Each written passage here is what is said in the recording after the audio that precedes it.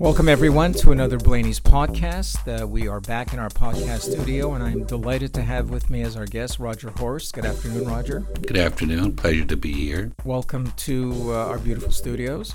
They are great. Thank you. So today we have a very important and resonant topic for our listeners, and that is the class actions that are taking place in Ontario. Where we started and where we're going with it. And I can say, probably without much qualification, that Roger was one of the pioneers in the class action lawsuits. So without further ado, Roger, why don't you tell us, number one, what is a class action, and number two, how you got involved in it? Well, a class action is a way to resolve a number of claims in one proceeding.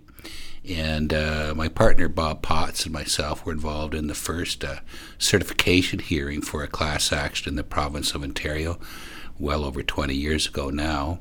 And what a certification hearing is, a class action can't get going until a court has certified that it's an appropriate procedure to resolve these claims.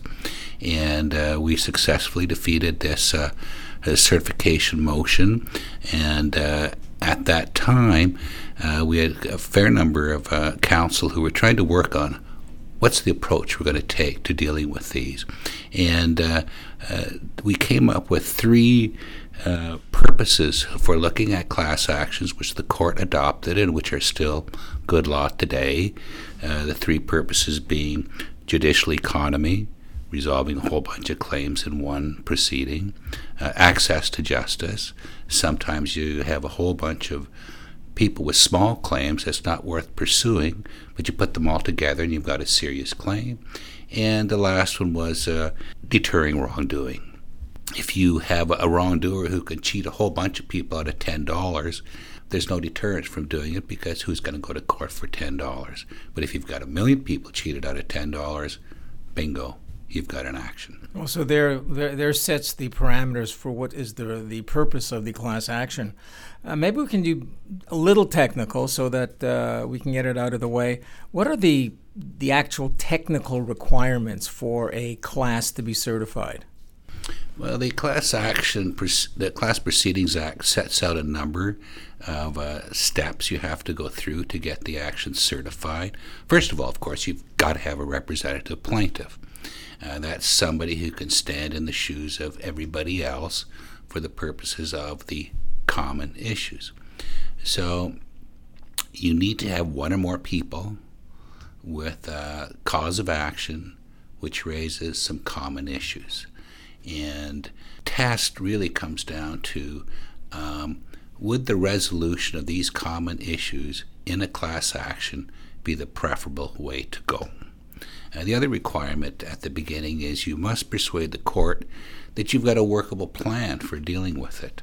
If you have claim but you've got no way to deal with it, for example, if you've got hundreds of thousands of people with slightly different claims, how are you going to deal with it? And of course, the courts have to look at all these and then at the end of the day decide whether or not this should go forward as a class action. So, Roger, how would a class action be put together? In other words, who would be the mechanics who put the various components together in a class action? Without class action counsel, plaintiff's counsel, there's no class action. So what made that possible was, of course, the fact that you can get a whole bunch of claims together. And the other thing that happened with the class actions is contingency fees were made part of the process from the beginning. A contingency fee is where class counsel get paid a certain percentage of what's recovered at the end of the day. And if nothing is recovered, they get nothing. So a class action counsel is the first step in this, and they've got to make that determination as to whether or not this is a claim worth pursuing through a class action. So it's the class action counsel who really at the outset determines the risk reward or the risk benefit for him or for the firm that he's involved with. Absolutely. But, and this can sometimes be important, they've got to have a representative plaintiff who's willing to go forward. For example, there was a class action that went away that I was defending recently because the representative plaintiff disappeared. No one else wanted to step in. No representative plaintiff, no class action. And the other thing that is part of it is the financing of this and the risks. So if you're a representative plaintiff and you go into a certification hearing and costs at the end are awarded of $500,000, well, your average person who's pursuing an individual claim, which might not be that much, doesn't want to risk $500,000. So the class action counsel are usually now giving some kind of indemnity or working through some funding organization that's going to indemnify this representative plaintiff from those costs. So when you talk about an indemnity foundation or corporation, are these companies set up essentially to finance the costs and the fees behind the class action? They can be. There is the class action fund in Ontario where you can go and for a certain percentage of what you recover at the end, they will provide you with certain costs for disbursements and an indemnity during the course of it, or you can seek some other kind of funding. So let's say we're using a cell phone plan, and that cell phone plan appears to have charges in respect of our invoicing that we get. Can I come to you and say, Roger, I think every single subscriber to the cell phone plan are being overcharged? Is that the kind of thing that you would consider taking on a class action? Well, of course, the first thing you're going to look at is it true? Is there an actual claim there? Because if you put forward a claim which has no merit, you're not going to get anywhere. Right. As a rough and ready rule to look at whether this is the kind of thing which is appropriate for a class action, I like to say that you have a good class action if it's the conduct of the defendant that is critical to establishing the claim. So here, if you've got somebody billing and they're billing all their customers the same way, that's probably a good class action, if there's something wrong with how they're billing it. If, on the other hand, it's just some error in one bill here and there, well, that's not a class action. It's got to be a common issue which applies to everybody. So if you've got a company who's, for example, they've got some government regulation which requires them to bill in a certain way, and they're not following that, well, that'd be a good class action. So it would fall on whose shoulders to make that or to do those background investigations and fact-finding before they launch an action? Well, that's definitely going to be the class counsel.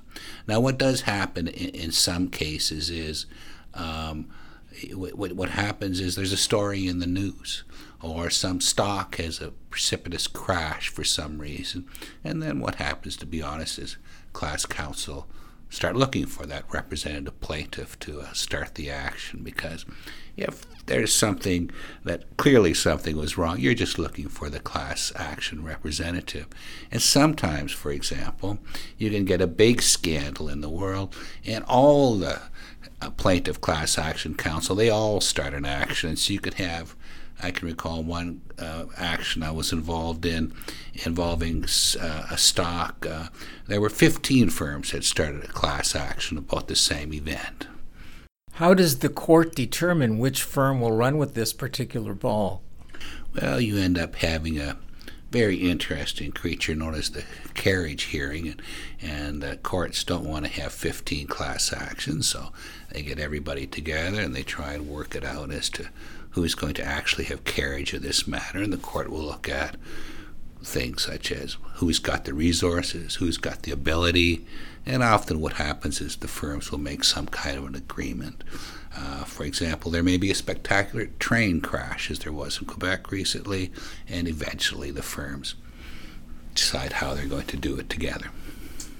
When we read about or hear about automobile recalls, or automobiles that fail emission tests or in some way fool the emissions test by means that are not necessarily legal and appropriate, is that where a class action lawyer gets interested?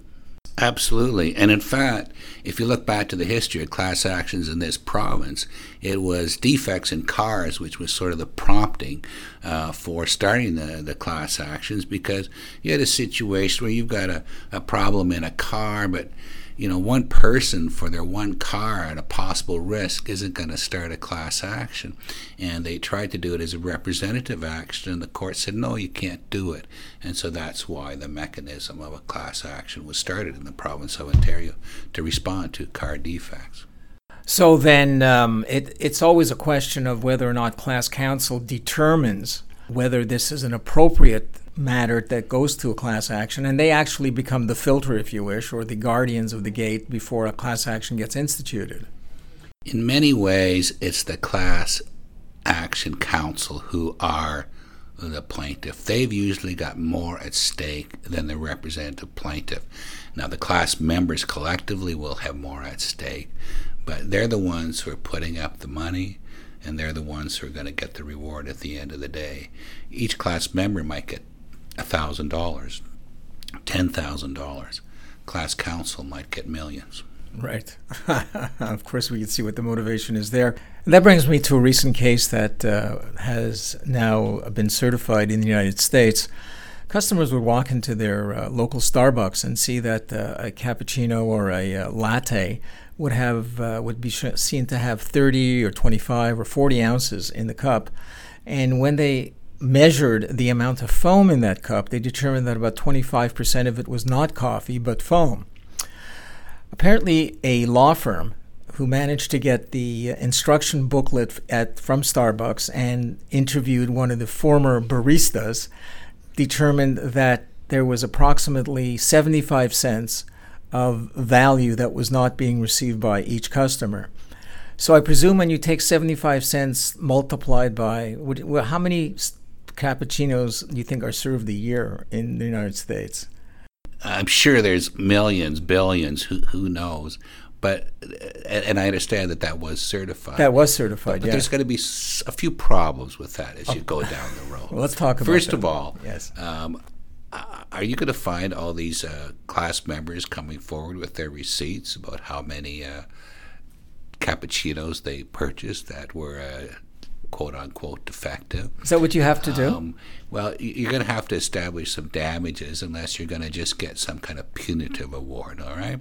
Now, in the U.S., more often than not, it's the punitive aspect of it which produces the big damages award. So there, you might not be able to prove much for individual class members coming forward, but you might be able to persuade some court to award a large amount of punitive damages. A case like that in Canada, though, has a little bit of a different stick to it because in Canada we don't tend to award these large punitive amounts. And so there you might have a good case, but if your class counsel is only recovering a percentage of the damages that are awarded and you can't really prove very much, I mean, are you going to go into a lawyer's office and show that, hey, you bought 10 cappuccinos from Starbucks last year and you want your $15 back?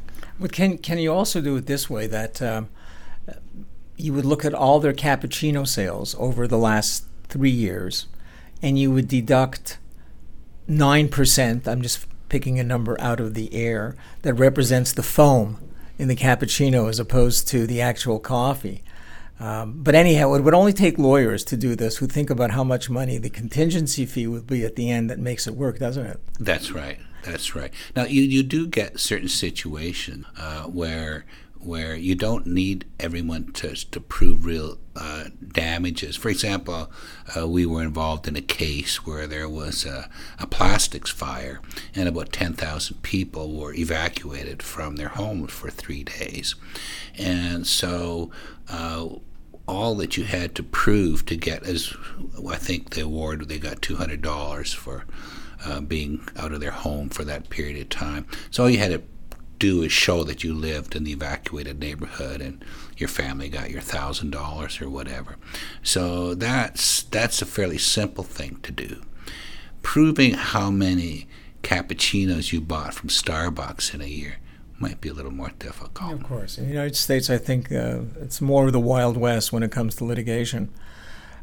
Before we leave that topic, I want to talk about the issue of deterrence, as you mentioned at the beginning, of being as a purpose of the class action as compared to punitive damages. So can you talk about that? Well, deterrence, the idea there is if you've got, say you've got a consumer product, such as a car defect, all right? Maybe it costs $150, the part that needs to be replaced in a car. Your average car owner is not going to go into a dealer and go through all the hassle of establishing that there's a defect here for $150. It's just too much trouble, all right?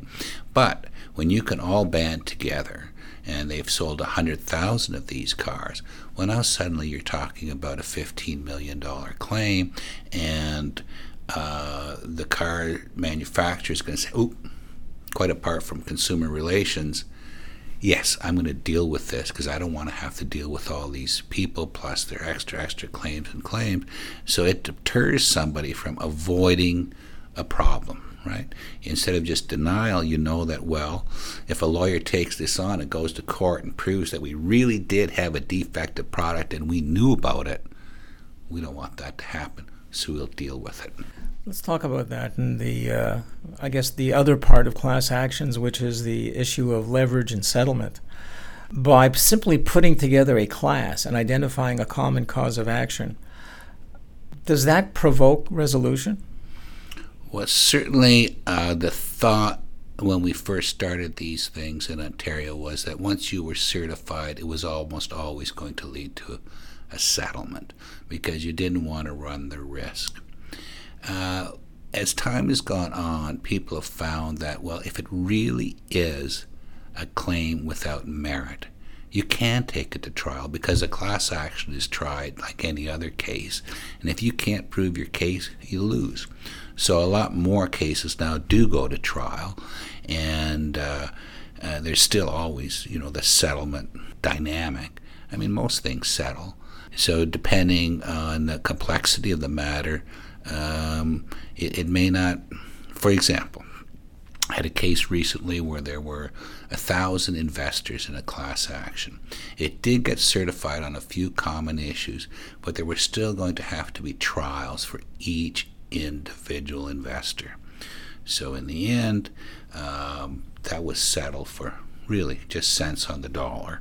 And even though it was certified, the big bucks didn't get paid because it really wasn't workable to do that. So there's settlement value once you get a claim certified, but if you've got a good defense, you can still advance it.